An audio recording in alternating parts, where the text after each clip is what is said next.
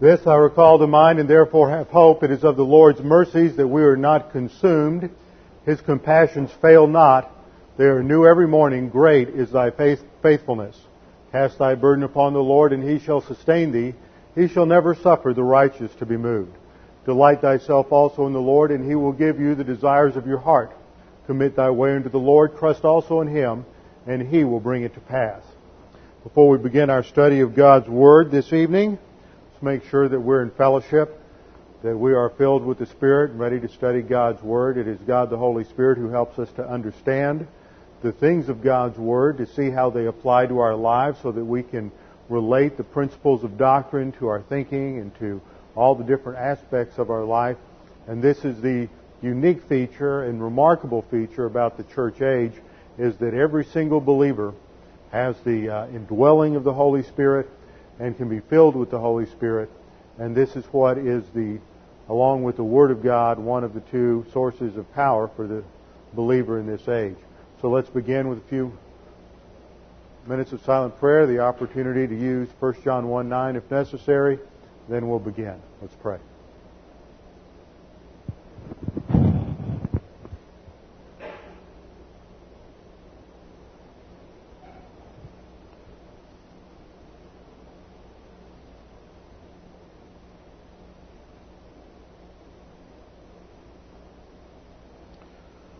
Father, we thank You for the privilege that we have to gather together as a body of believers around Your Word and to have this type of fellowship where the focal point is Your Word, for that is true biblical fellowship.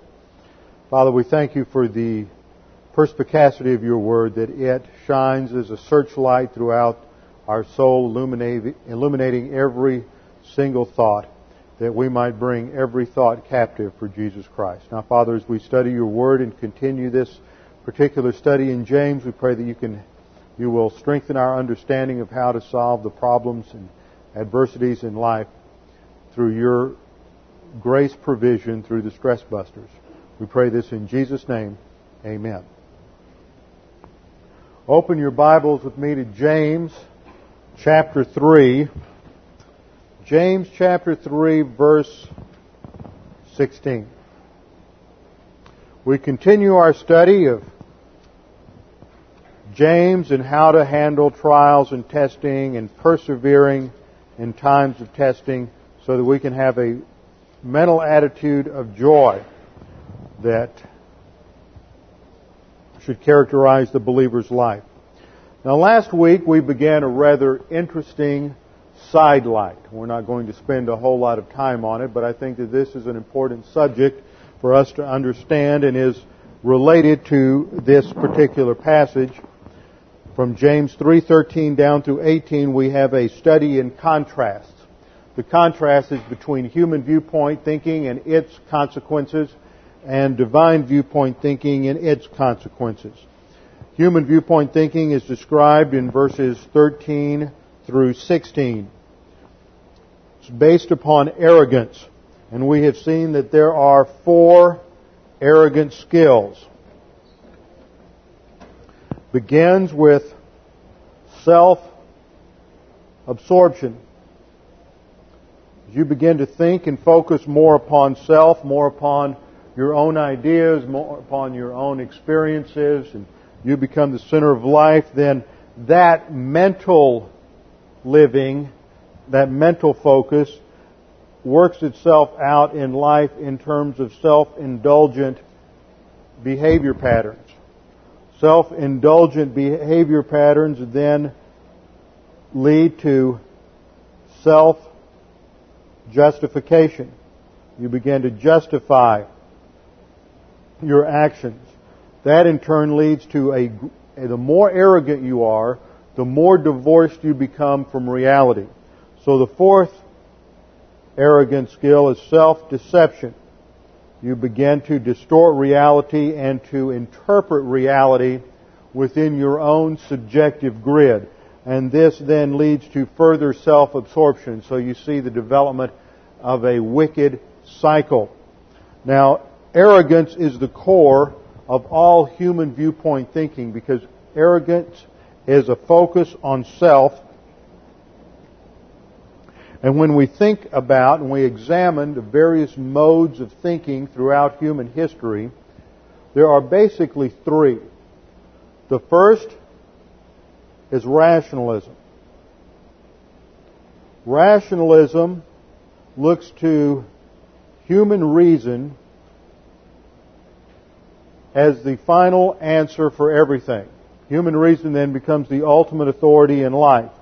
Historically, this has been exemplified in the philosophical systems of Plato and René Descartes, among others. Then you have empiricism. Empiricism puts the emphasis on experience. The ancient Greeks' empirical philosophy was first developed by Aristotle, and then in more modern times during the Enlightenment, people like John Locke, Berkeley, Hume developed empirical thinking. And then the third system of thinking is really on the basis of an authority. And this we see as revelation. That God, on the basis of His authority as the Creator of the universe, has revealed Himself to man and has disclosed to man the nature of reality. We have everything we need to know. Now, what role does faith play in this? Well, faith is believing something to be true. And faith is at the very core of every system of human thought. For example, in rationalism, the ultimate underlying assumption is faith in human ability to reason clearly. That man on his own, through his own thinking, can come up with basic first principles, and then on the basis of those, argue logically to various conclusions. But those first principles are never proven. They're just assumed. That's the role of faith. Same thing with empiricism. Faith is in man's ability to interpret his experiences, the sense data that he accumulates, and that somehow man on his own can properly interpret all of the data that comes to him through his senses. So faith is at the core of everything. Remember, faith itself is non-meritorious. Everybody exercises faith. The merit is in the object of faith. So when we come to the third system of human knowledge, which is authority, it depends on what authority we're looking at. And when the object of faith is the revealed Word of God, then we have knowledge of absolute truth, which in itself is almost a redundancy, because truth, by its very nature, is absolute. There's no such thing as relative truth.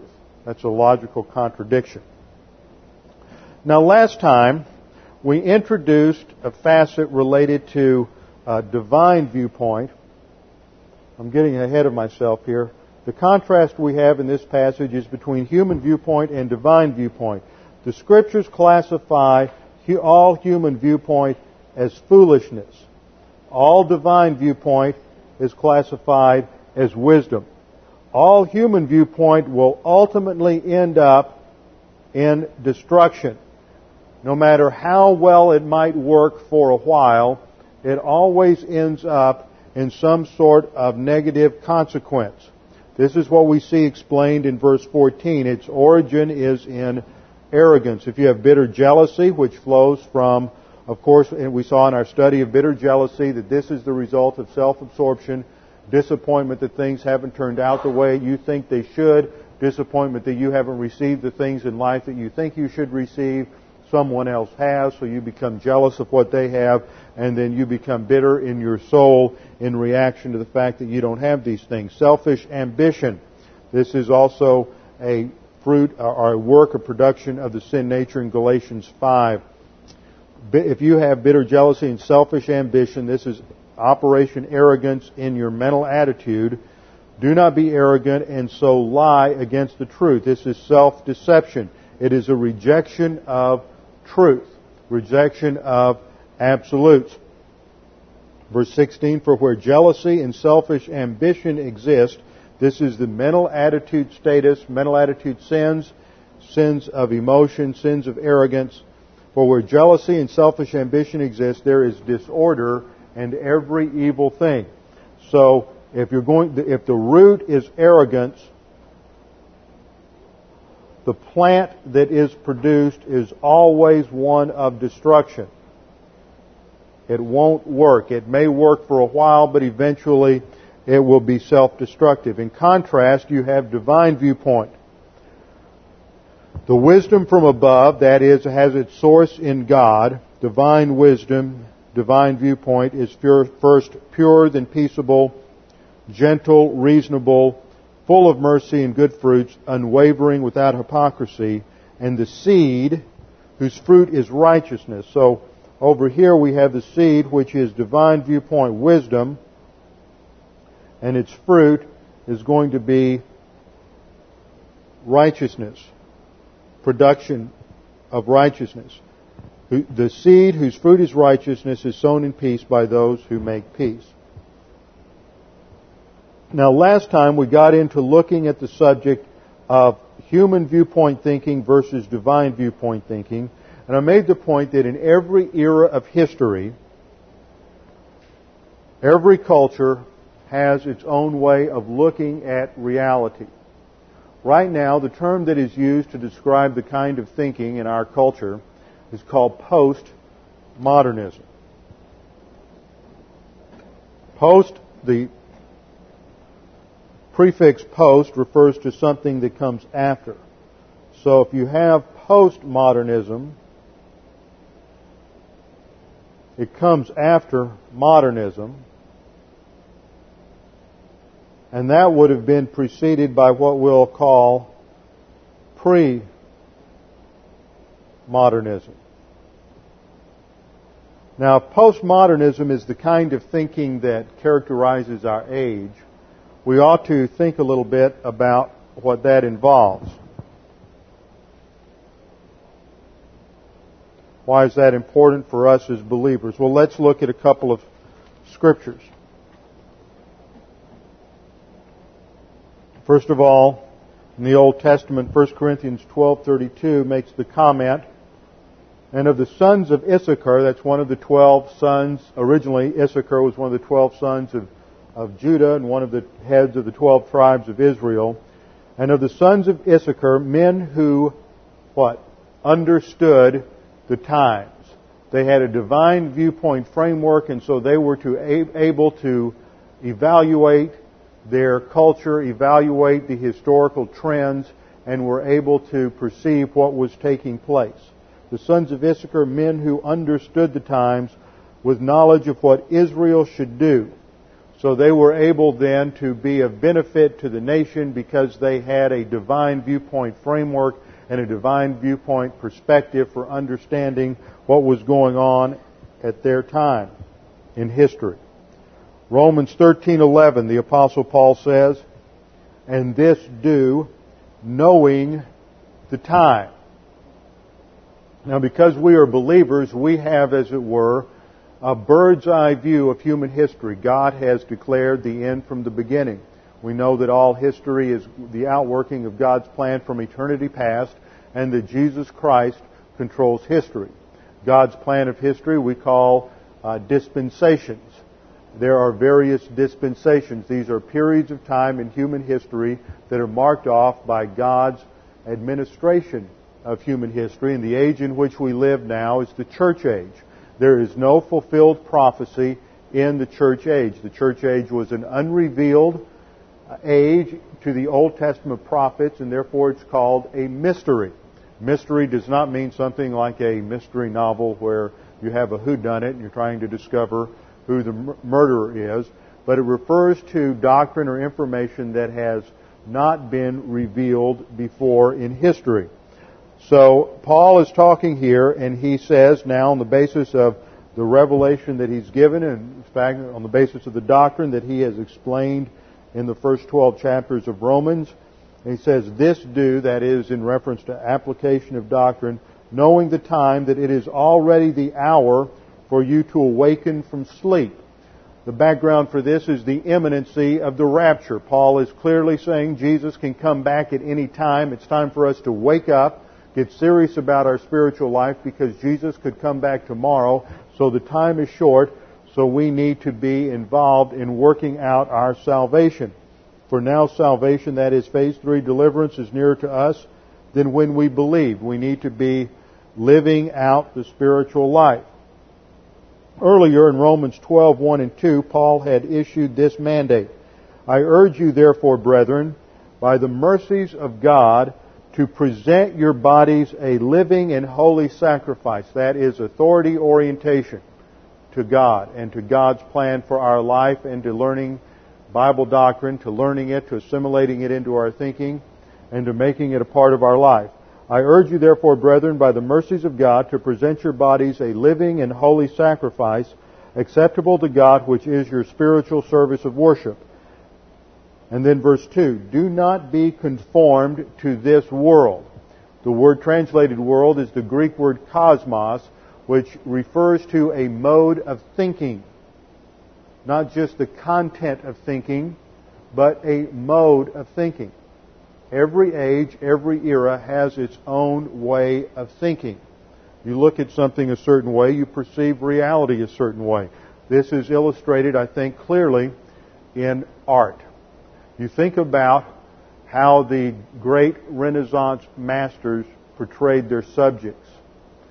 It was called realism. They believed at that time, in terms of knowledge, people believed there was a real objective knowledge that you could know for sure. So that absolutes resided in an objective world, and you could paint and portray things as they were. Now, if you know anything about art, and unfortunately I wasn't able to put together the kinds of visuals you need for this, if you can ever have seen the very flat two-dimensional icons that were used and are still used, that reflect Byzantine art, that reflected a view of reality that had been affected by Platonism. Platonism emphasized ideals. Now, I know that this is a real brain burner for some of you. It's been a long time since you've covered any of this in school, if at all. But in Platonism, you have a realm of ideals which we would call absolutes. And then down here we have a realm of particulars, of details. This is everyday life. Now, in Platonism, reality consists in what goes on at this ideal realm. So that up here, this is also the realm of generalities, for example, in universals. For example, when I speak of a chair, what comes to your mind is the concept of a chair. It's a universal concept. But there are particular chairs. There's the chair back in the back that is quite comfortable that Jan's sitting in and the rest of you are jealous about. There's this chair up here on the pulpit. There are these other chairs over here. There's all kinds of different chairs. There are lawn chairs, there are bar stools, all kinds of different chairs.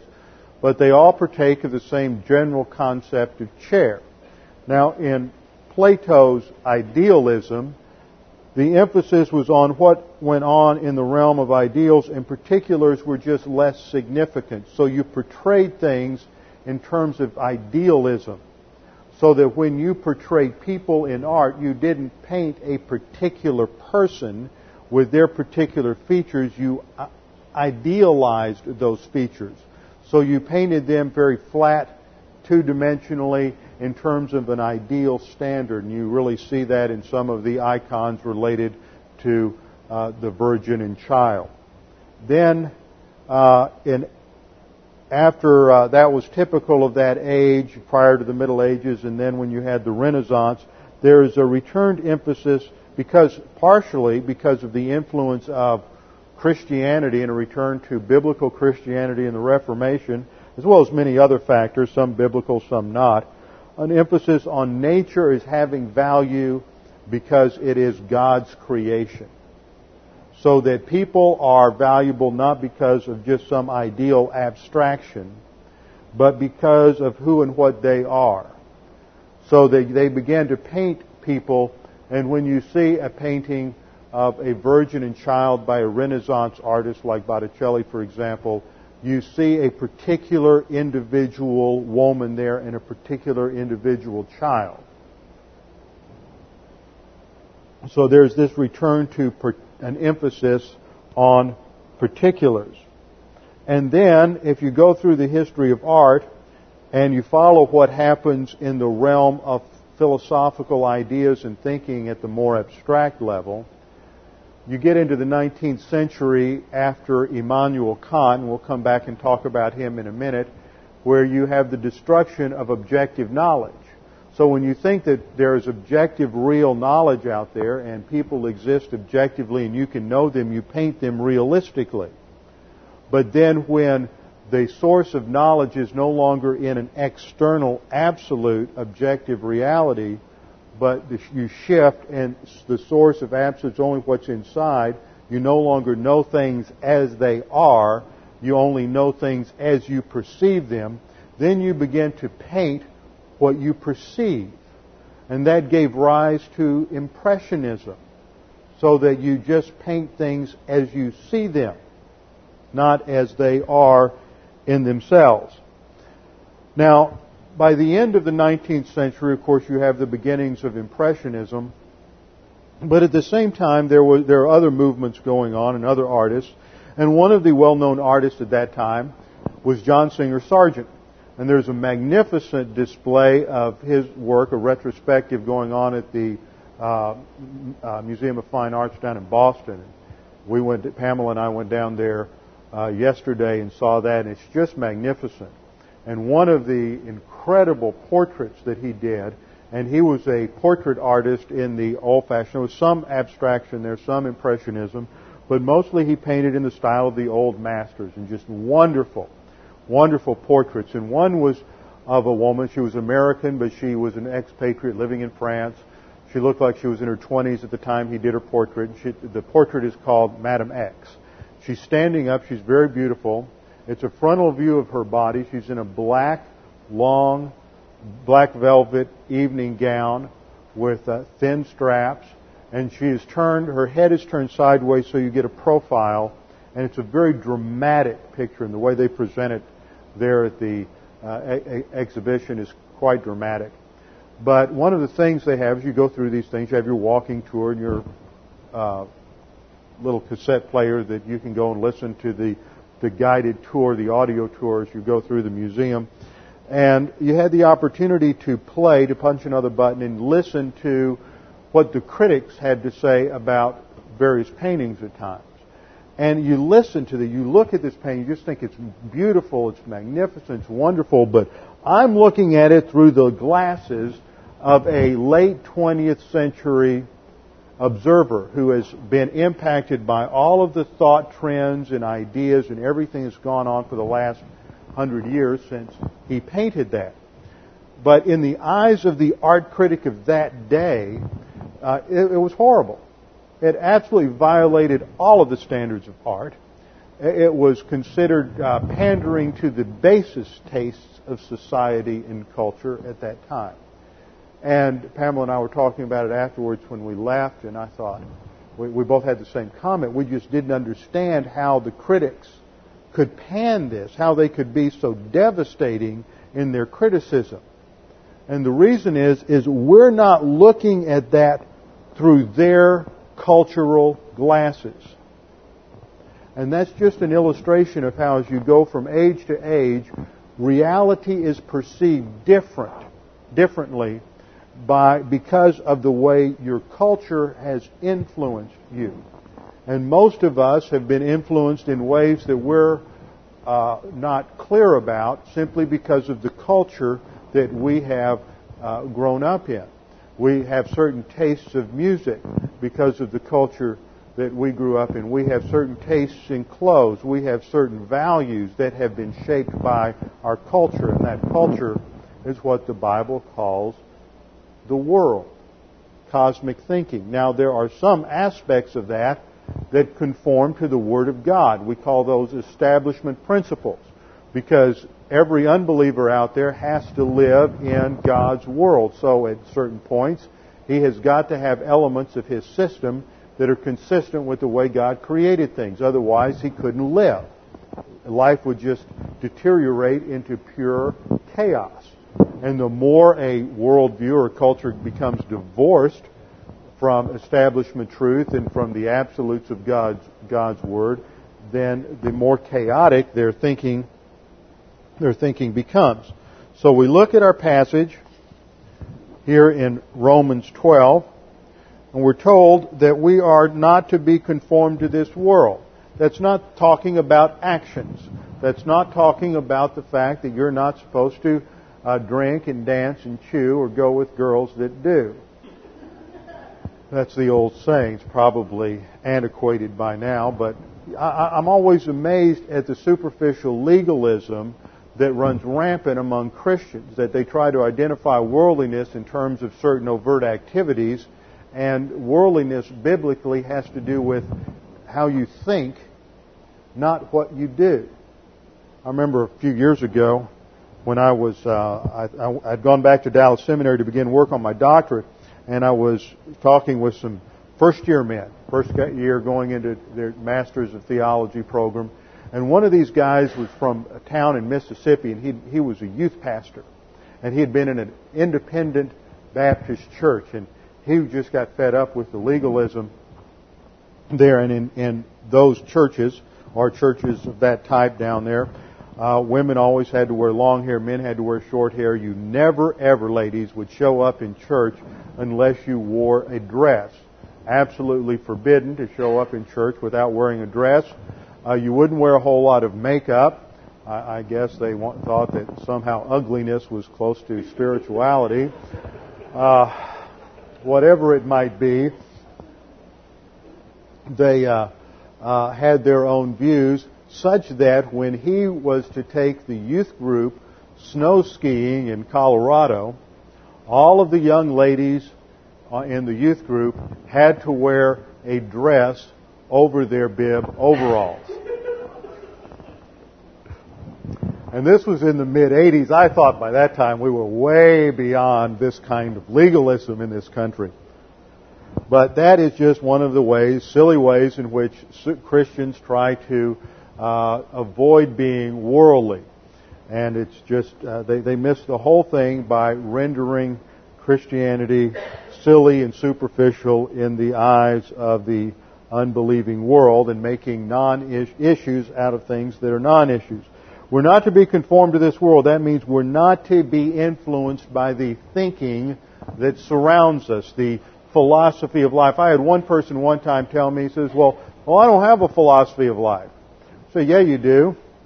It's a philosophy of life that you don't want to think about anything, and you're just going to be rather eclectic and take whatever comes along to be your value system without seeing if anything is logically consistent with anything else you believe.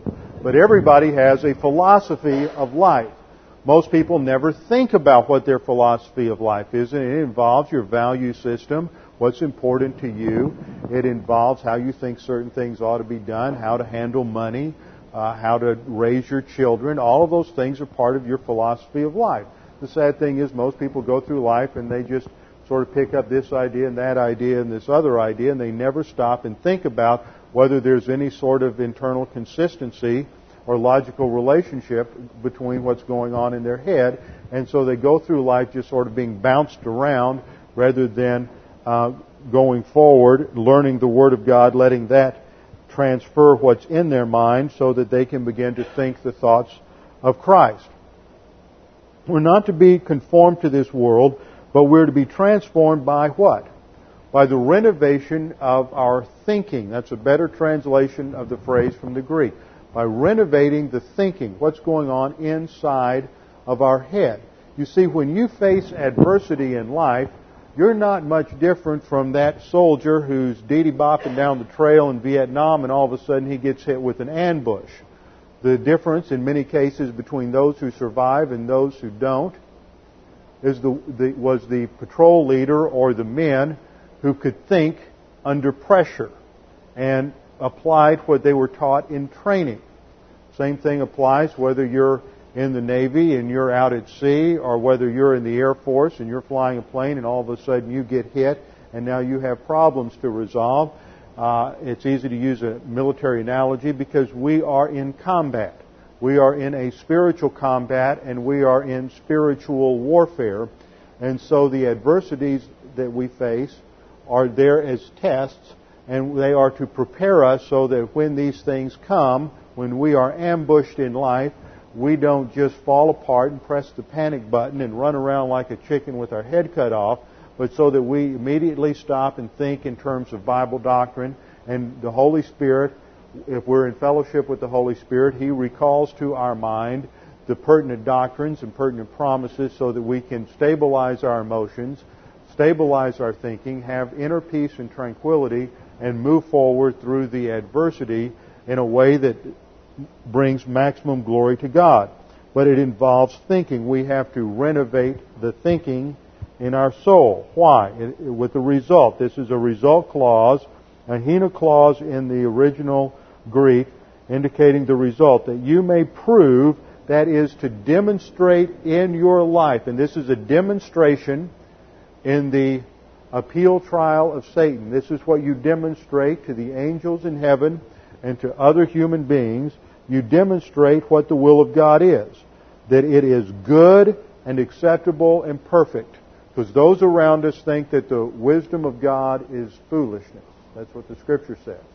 That men think the wisdom of God is foolishness to man. And when we apply divine viewpoint wisdom to our problems, then, and we have stability and tranquility, and we have victory over that difficulty in life, then we move forward in life, and it gives testimony to men and to angels that the will of God is good, acceptable, and perfect. Then we come to another important passage in 2 Corinthians 10, 3 through 5.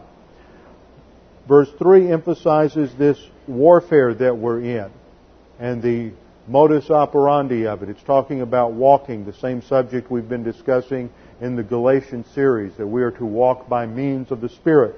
And here we're taught that Paul says, though we walk in the flesh, that is, we have human bodies and we live in the world, we walk in the flesh, we do not war according to the flesh. There are specific combat guidelines and regulations for the believer to follow. If you go outside the principles of war as outlined in the Scriptures, then you're out of fellowship and you're going to fall apart and suffer defeat in the spiritual life. There are certain principles, there's a certain protocol for spiritual combat. We do not war according to the flesh, for the weapons of our warfare are not of the flesh. It's not based on sin nature response. It's not based on human viewpoint response that emanates from the sin nature. We don't solve our problems on the basis of morality and human good. We don't utilize systems simply because they work. You see, that's part of human viewpoint thinking in our era, and it's called pragmatism. Pragmatism says, basically, that if it works, it must be right. So if we go through a life situation and we have problems and we can't handle it and everything's topsy-turvy and we're bouncing off the walls emotionally, and somebody says, well, I know a real good therapist down here in Groton, you ought to go there and they'll help straighten you out, and we go in for 5 or 6 sessions and they give us a little shock therapy or whatever the latest fad is in psychotherapy, scream therapy, primal scream, or whatever it is, and all of a sudden now we feel like we can handle life again. It must have been from God, and all of a sudden we baptize human viewpoint thinking and somehow make it Christian and come up with a concept that is really an oxymoron called Christian psychology. And it's not good psychology and it's bad Christianity. But that's pragmatism. If it works, it must be right. The weapons of our warfare are not of the flesh. Another concept that is very prominent today is emotionalism. Because we have destroyed the existence of objective knowledge and objective reality. The only way we can tell now if something is right is how it impacts us.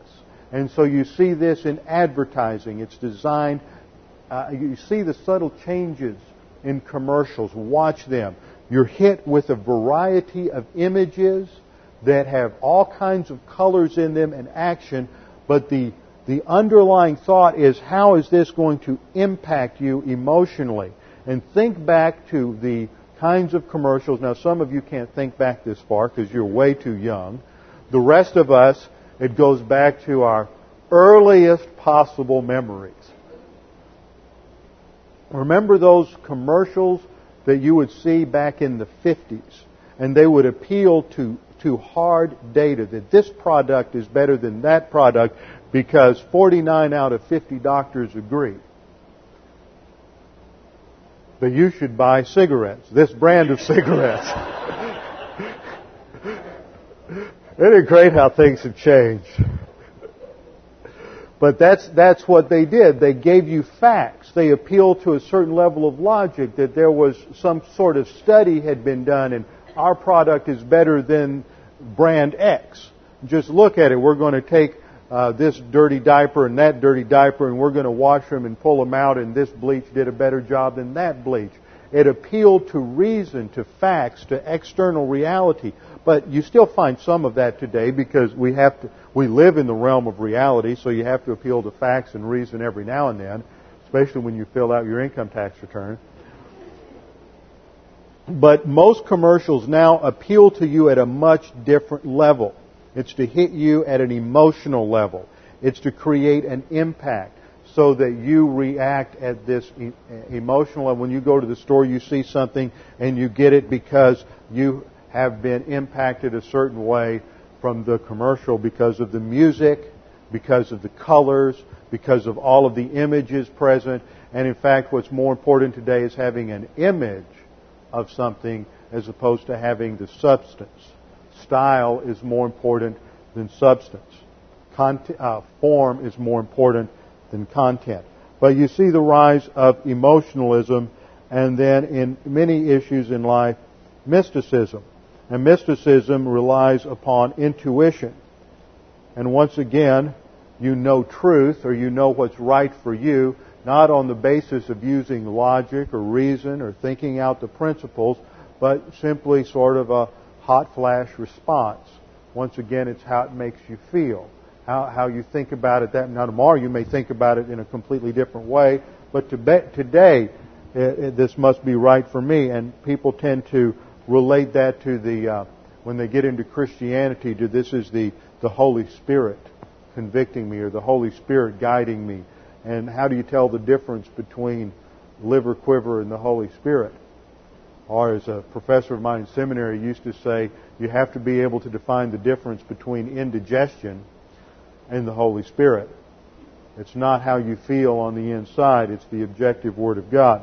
So in 2 Corinthians 10:4, the weapons of our warfare are not of the flesh, from the sin nature, from the source of the sin nature, but divinely powerful for the destruction of fortresses. Bible doctrine will destroy anything. It is more powerful. The Word of God is alive and powerful, sharper than any two-edged sword, piercing even to the dividing asunder the soul and the spirit, the joints and the marrow, and is the discerner of the thoughts and intents of the heart. So Bible doctrine will destroy fortresses. Verse 5, we are destroying speculations. We, believers, are doing what? We're actively engaged in destroying speculations and every lofty thing raised up against the knowledge of God, and we are taking captive what? Every what? Every thought. Now that really stretches the point when you think about the way a lot of people in our culture are. You have to assume that there is thought taking place. The same, it's sad to say, is true for a lot of believers. You just wonder if any thinking is really going on between the ears. We are to take every thought captive, and that's not just talking about the content of our thinking. It is talking about how we think. And so, if we are going to think about how we think, we have to be like the sons of Issachar and be men who understand the times, understand why we think the way we think. And last time I began to give a historical survey, and I know that, number one, because of the paucity of decent instruction of history in our public schools, that a lot of this is brand new information for most of you. And for others of you who have studied some of this and where some of these names and some of these events are somewhat, if not vaguely familiar, they are, at least you've heard the names before. You never had it put together in terms of a overall view of a Christian interpretation of history and the ebb and flow of ideas and how those ideas impacted the way people thought in the past and the influence they have on you. You see, most people who walk around the streets of Norwich, who are down there in their baggy shorts and their tank tops and their old Nikes, are living, breathing, walking, talking examples of Jean-Paul Sartre's existential philosophy or Kierkegaard's existential philosophy or Heidegger's existentialism or postmodern thought. They never heard of these people, but they are living out the thinking of those intellectuals from 3-4 generations ago. And that's what happens. It's what goes on in academia, in those ivory halls at Harvard, Yale, Princeton, the Sorbonne, Oxford, Cambridge, wherever, filters its way down slowly. The students hear these ideas taught in the classroom in one decade, and the next decade they're moving into positions of power in high school classrooms, in arts and media, in politics. And so they have heard these ideas and they've absorbed them, and then they go out at a much more influential level, and then they begin to interact from this new ideological framework, and they pass laws, and they develop television programs and movies that exemplify this new kind of thinking, and then the people out on the street begin to absorb these ideas and this sort of thinking without ever knowing where it comes from or how it relates to the Word of God. So I think it's important every now and then to just step back and see some of these things and where it comes from. Now, last time I said that the big dividing point historically was about the beginning of the 1600s with a man named René Descartes, who was a Jesuit geometrician. Now that begins what is called the Enlightenment. And the Enlightenment places a returned emphasis to human reason and experience. But this is viewed autonomously. Prior to that, and this is what is called, for one big tag that covers a lot of different ideological moves during the time, it's called modernism. Modernism places human reason and human experience at the center point for human authority and for human knowledge. So before that, we could call that era, for lack of a better term, pre-modern. And that just helps us keep all our eggs together. We're going to talk about pre-modern thought, modern thought, and postmodern thought. Now, pre-modern thought, we're talking about the Middle Ages, is heavily influenced by Christianity. There's other ideas floating around. There's a lot of classical ideas that go back to classical philosophy, Platonism, Aristotelianism, different ideas like that. There's also a lot of superstitious mysticism and mythology that comes to play during that time. But whether you were a biblical Christian or not, nearly everybody operated on the basic assumptions of theism. Theism comes from the Greek word theos, meaning God, and it is the belief that God exists, that God has communicated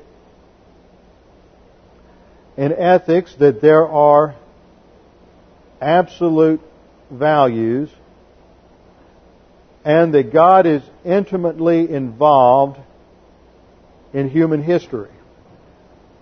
Everybody, from the beggar in the street to the princes and statesmen of every nation, operated on these assumptions. But things changed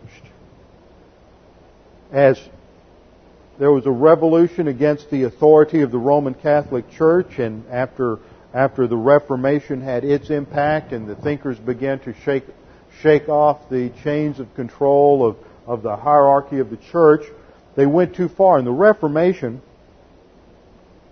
Reformation impacts Northern Europe, and in essence the Reformation is a return back to the authority of the Bible. And in the Reformation they went back to recover ancient manuscripts. What happened just before that with the onslaught of the Islamic hordes as they came up through Turkey and into the Balkans, which is why we have a Balkan problem today, just to let you know that history is not something that doesn't impact today. 1,000 years ago, when the Muslims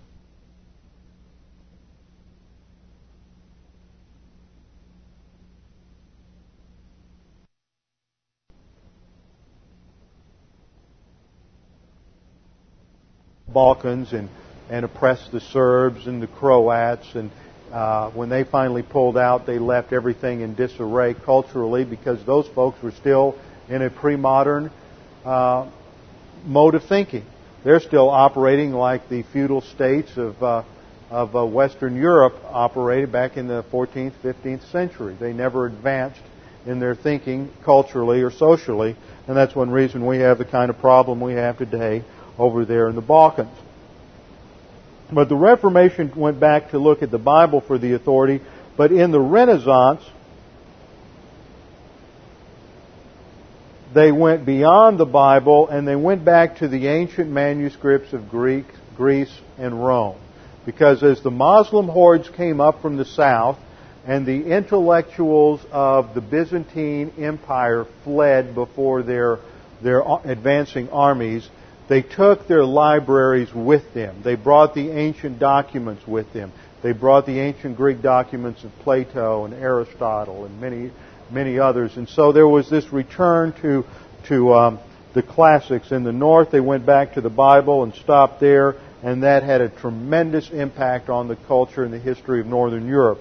And in the south, they went even further back, and it impacted their art. They were recovering the art forms of the ancient Greeks, and they discovered a lot of things about sculptures and painting and symmetry, lighting, things like that, and that impacted the way they did their art and produced some just remarkable works of art that we still have today.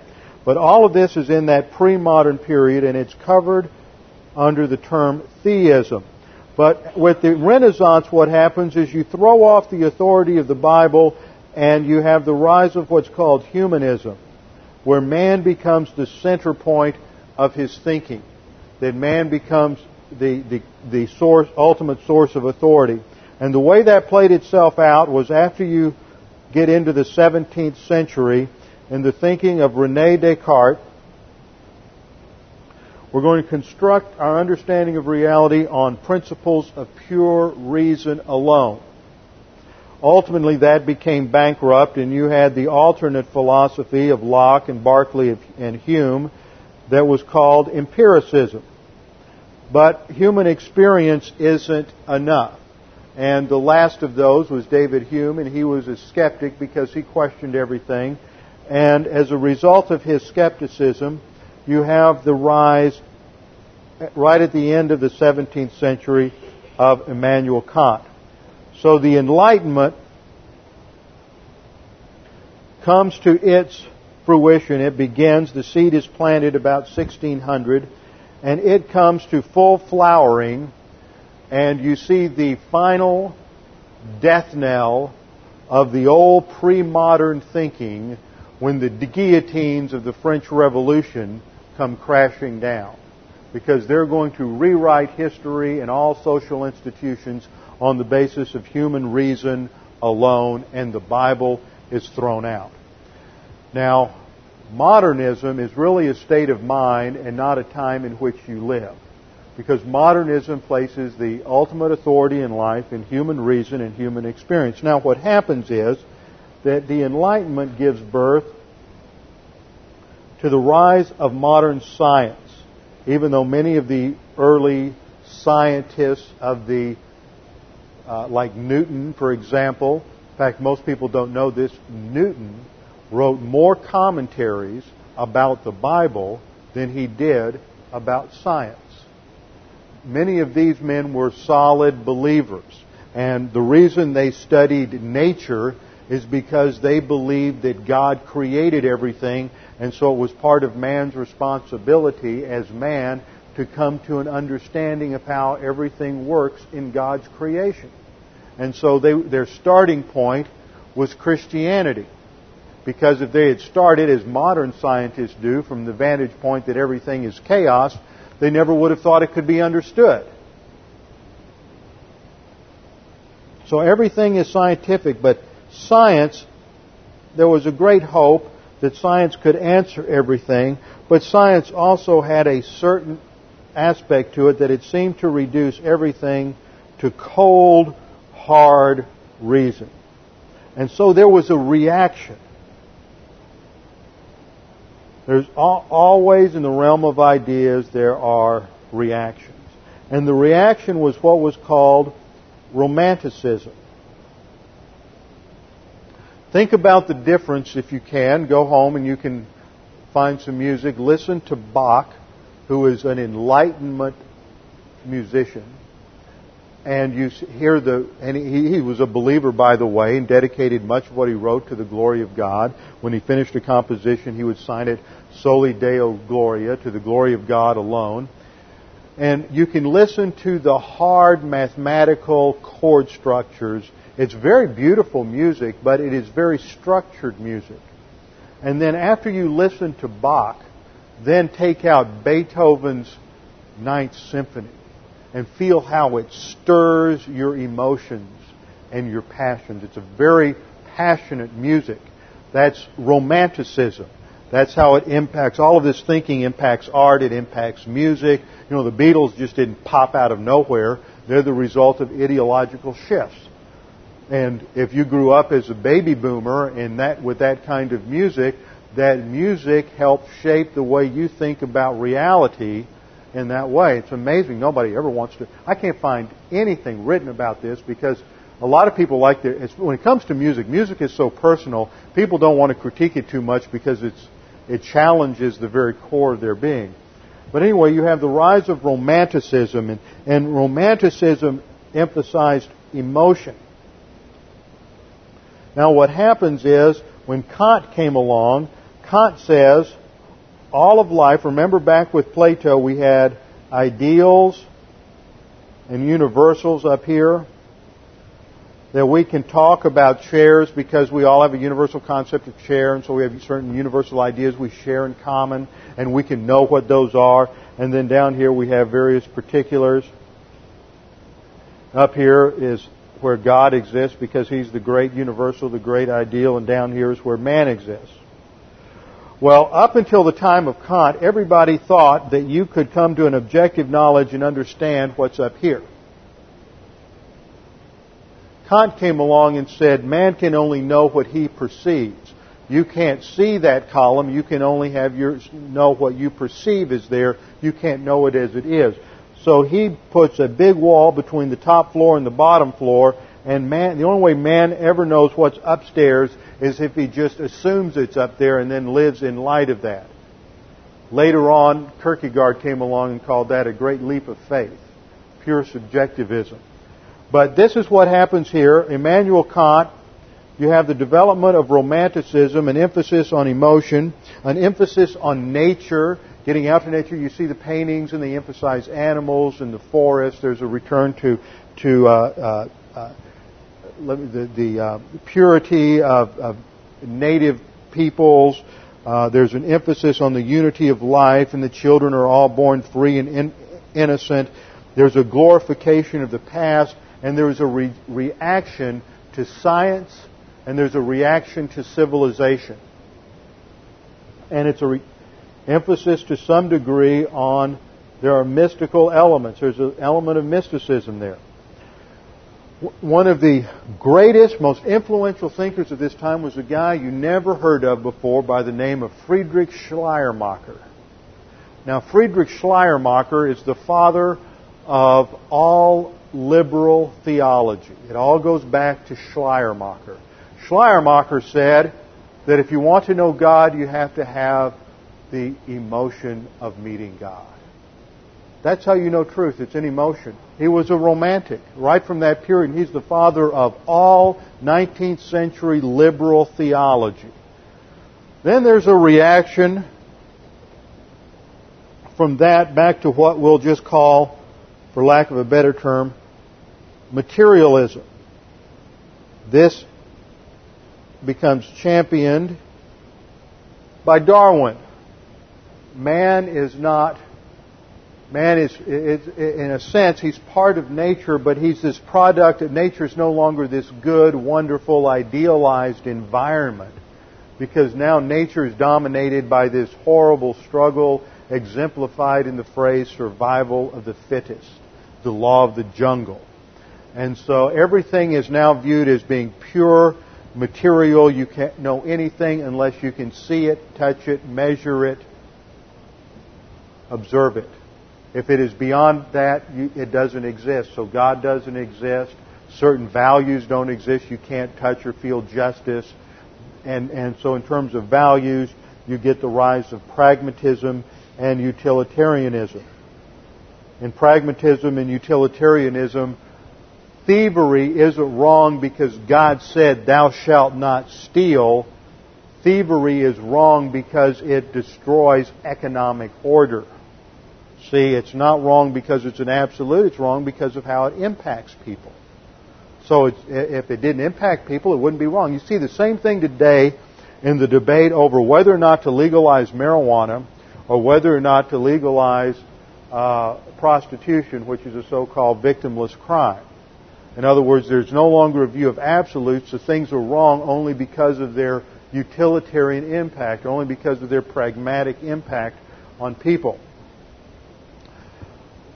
Now, the thing is, under pure materialism, the only thing that is real and has value and has meaning is what you can measure, what you can see, what you can touch. But that, again, leaves us with a very empty sense of reality, doesn't it? There's got to be more than that. There's got to be meaning. Man has to have some level of significance. So, because on the basis of material starting points, you can't get to meaning, you can't get to universals anymore because of what Kant taught. You can't get upstairs and know what those universals are, what those ideals are. You can't know whether or not God has objective existence. You just have to assume it's true and live that way. That's what Kierkegaard did. It was called a leap of faith, and it gave birth to a reaction that is called existentialism. The only way you know whether life has value is by doing something that brings credit to your existence. But because you don't have a value system anymore, an ethical system to discern whether or not something is good or bad, it doesn't matter what you do to validate your existence. Whether you help a little old lady across the street or hit her over the head with a tire iron, there's no basis for saying one is good and one is bad.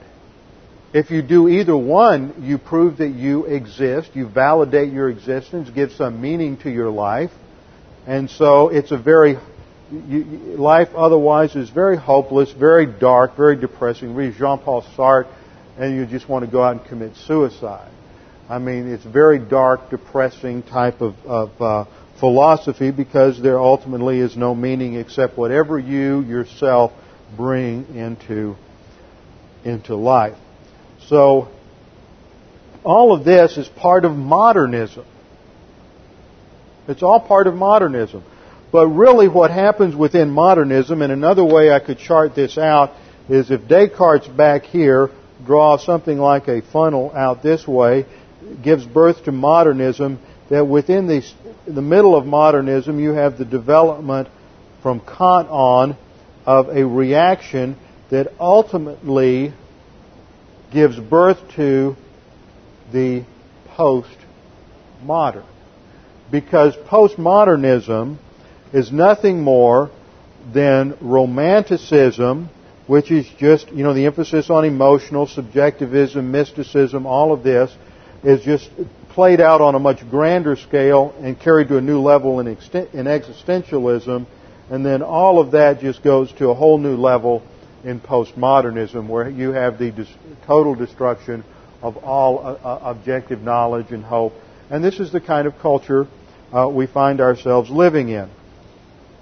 Now, I still haven't gotten to the chart that we put in the bulletin a couple of weeks ago, but it'll help you break that down. I'll come back and look at it next week. In fact, I was working on it this afternoon and didn't get an opportunity.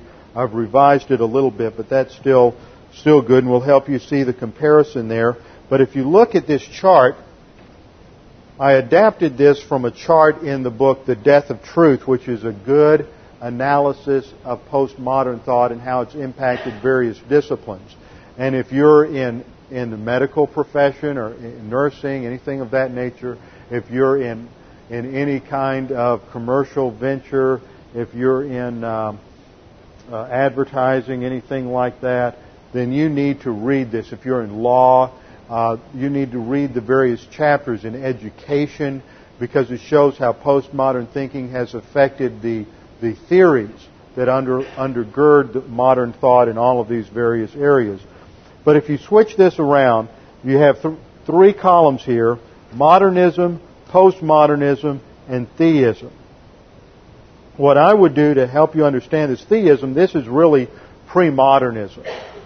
And most of us, all of us, are pre-moderns. We believe in absolutes. And to modern man rejected absolutes. You can't know absolutes, you can't know truth. So we're pre-modern. We poor old Christians, we're just holding on to these antiquated ideas of the Bible and Christian theism. So this category over here, if I were to restructure this, I would call it pre-modernism, put that as the title, and move it over to the left column so you would see sort of the chronological flow. That in theism, you start off looking at man as in the image of God, that he is composed of a material body and an immaterial soul.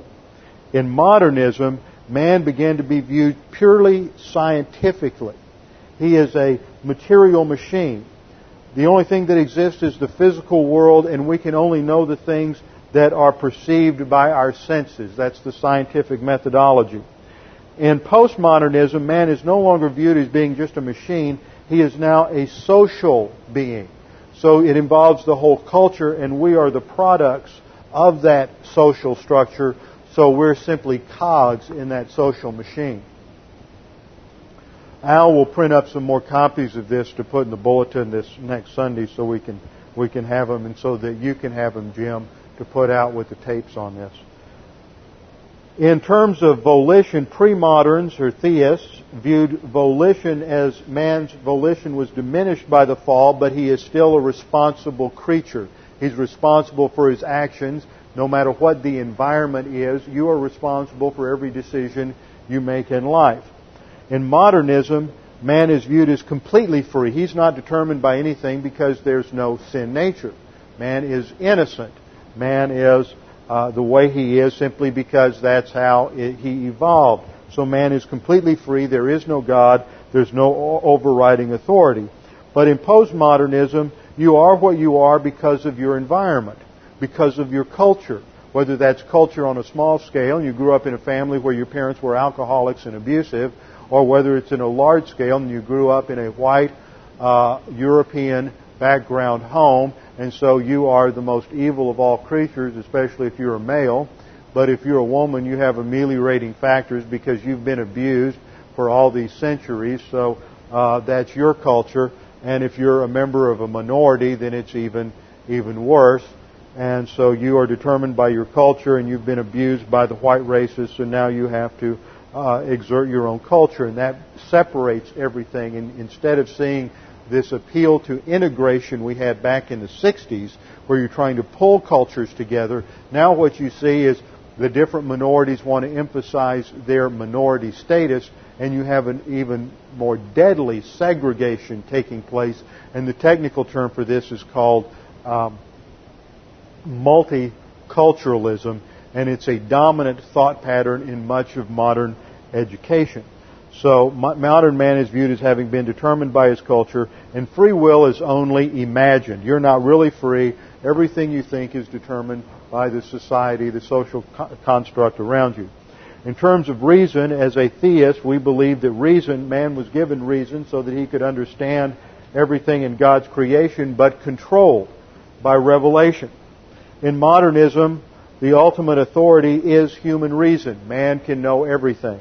And then in postmodernism, there is no objective rationality. What's real for you, what you think is true, may be different from... You may look at something and say it's white. You may look at something and say it's black. You're both right. You may look at something today and say it's right, and tomorrow say it's wrong, and you were right both times. It's inconsistent. But it's only inconsistent if you think that logic is important. But logic is considered evil in postmodernism. That, again, is the result of Greek thinking. The Greeks were the early Europeans, and early European thought is wrong by definition, so it can't be logical. So when you say that there is no universal truth, what you're just saying is there is one universal truth, that there is no universal truth. You've just uttered a logical contradiction. But logic no longer matters because logic is evil. So there is no objective rationality in postmodernism. And then in terms of our view of progress, in theism we saw that there would be declines and advances, various trends in human history, but ultimately everything's on a slight decline until Christ returns. Modernism was very optimistic. Man was advancing through science and reason, of course, until science and reason produced World War I and the mustard gas attacks and all the horrors of modern warfare. And then you had a little slippage in human optimism. And postmoderns view progress as a code word for domination by European culture. So we'll expand this a little bit, but last week and this week I just wanted to give you a little bit of an understanding of where our times are, what the human viewpoint trends are in our culture today. And we'll see the consequences of that versus the consequences of divine viewpoint thinking in our next Bible class, with our heads bowed and our eyes closed. Father, we thank you for this time together, and help us to think about these things and to perceive what's going on around us so that we can think objectively, not be taken in by these subtle thought forms of human viewpoint thinking today, but that we can apply your word. We can avoid being conformed to worldly thinking, but be transformed by doctrine. We pray this in the name of Christ our Savior. Amen.